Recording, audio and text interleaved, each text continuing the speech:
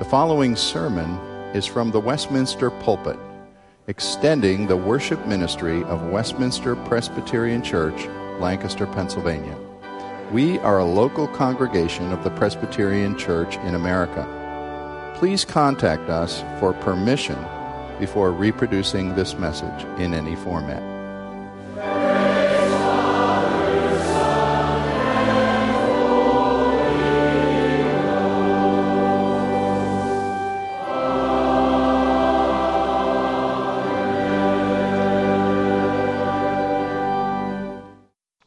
I'd invite you to turn with me, if you have, for a few minutes in your Bibles to the Old Testament, to the book of Zephaniah, Zephaniah chapter 3. It's our habit during the Advent season, the 4 Sundays leading up to Christmas, to share times in God's Word. And this year we're looking particularly at prophecies of the coming Messiah. And tonight we're going to hear a wonderful piece of music. As a result, our service is a little bit different than normal. You're not going to hear a full sermon from me tonight, but I do want to take a few minutes to look at Zephaniah 3. And my goal is just to see one thing in this text of Scripture tonight.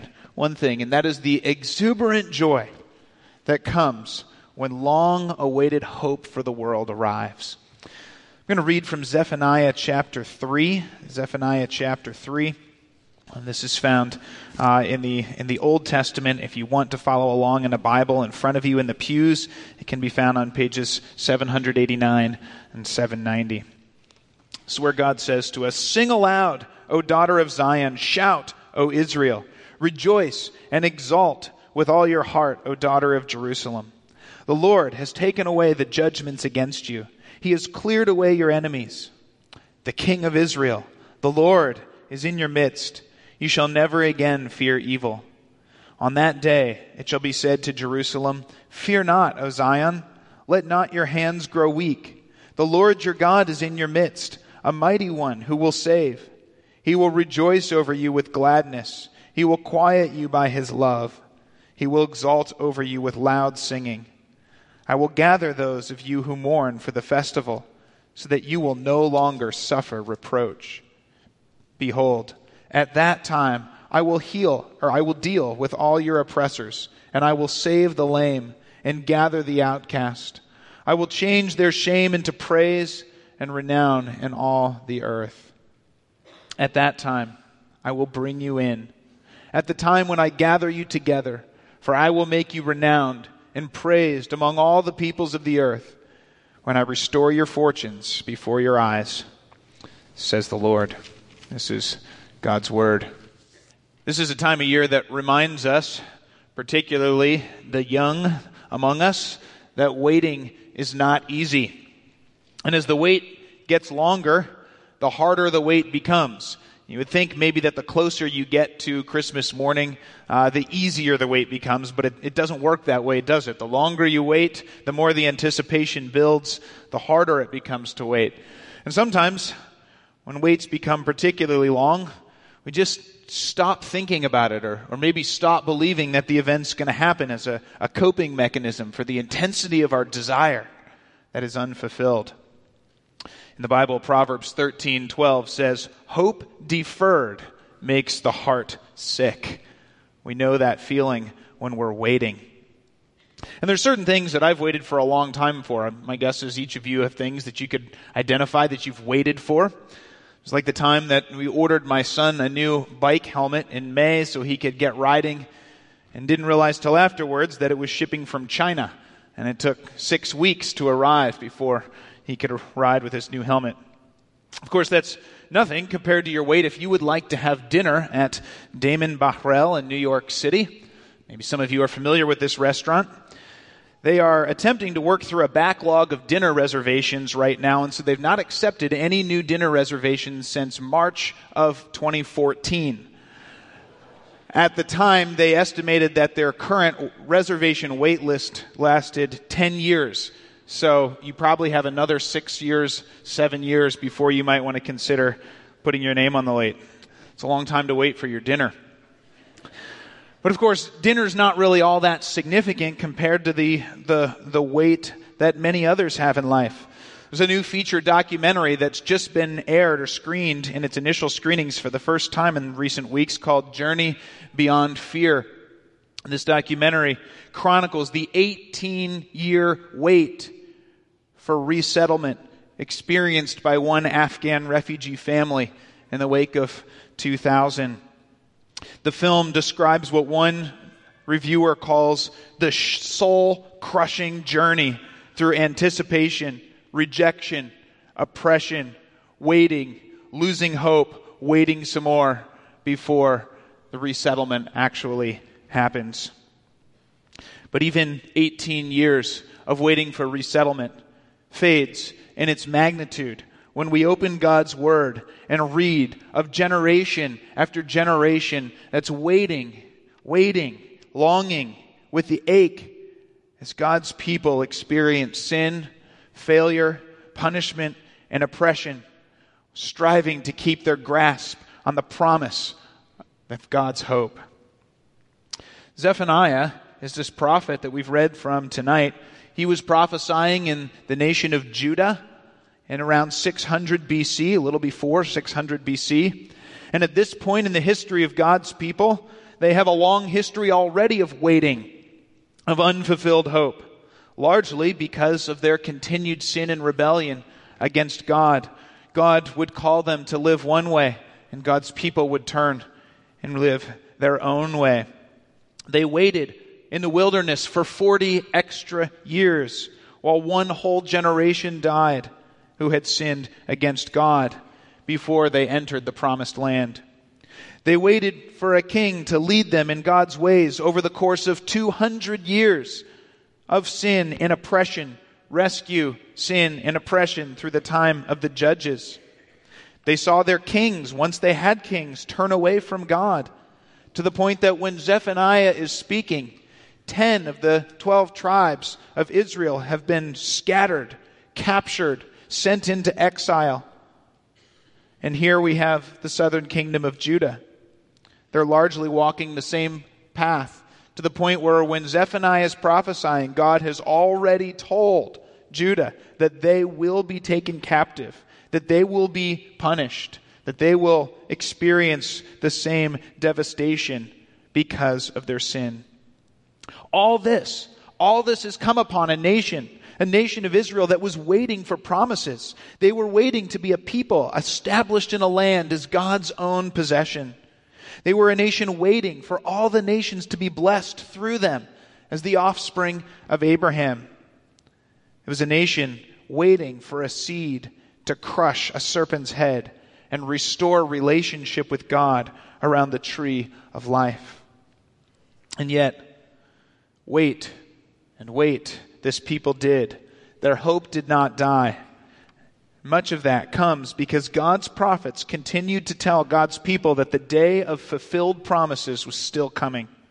And in our passage tonight, this phrase, on that day, at that time, appears 4 times as the prophet says, yes, you're waiting, but there's coming a day when hope will arrive.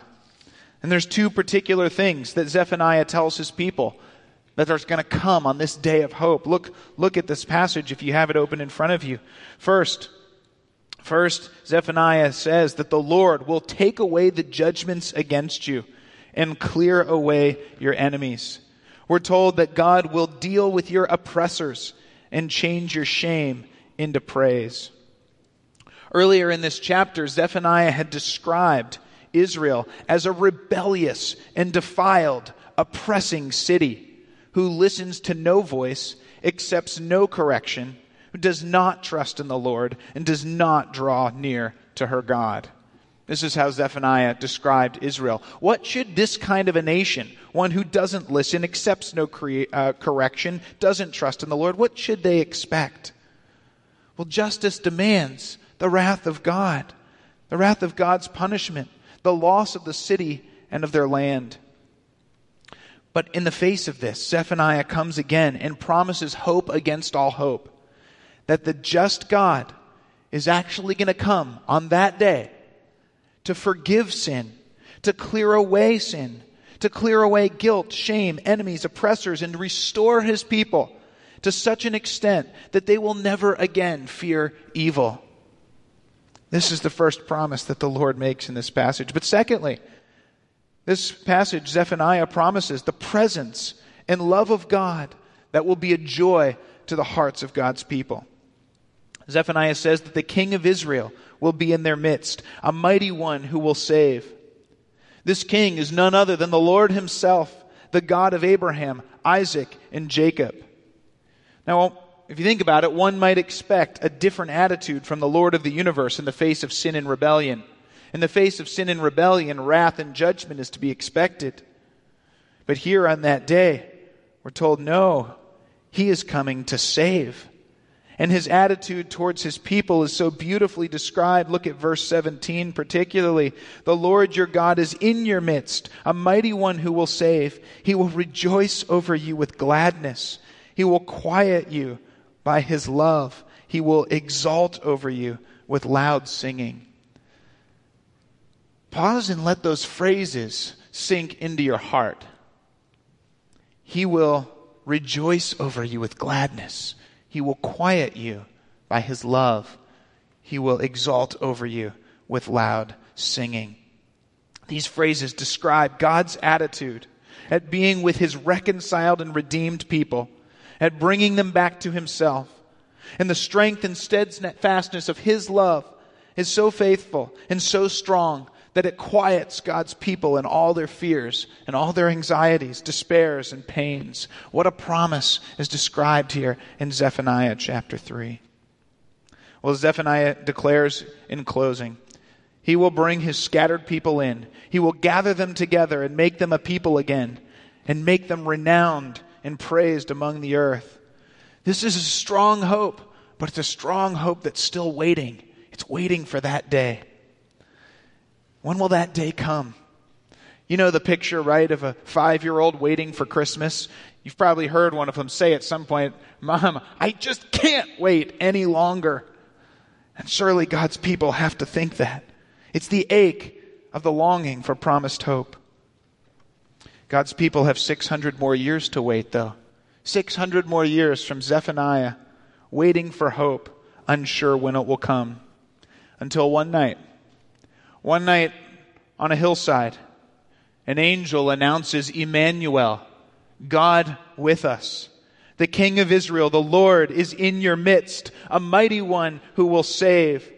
And at such a moment, when hope arrives, the hope of centuries of God's people, the hope of all the nations, when that moment arrives, it's no wonder that all the host of heaven shows up on that night to rejoice with jubilant songs of glory to God in the highest, glory to God, and on earth peace among those whom he is pleased. Tonight, you and I are invited to come to this Savior. Maybe you have never come to him before. Maybe you think that, well, Jesus is something we talk about at Christmas time. No, he is the hope for all of us at all times. We are invited to know the joy of our God, the quiet of resting in his love, the clearing away of sin, guilt, and shame. How? Through faith in Jesus Christ.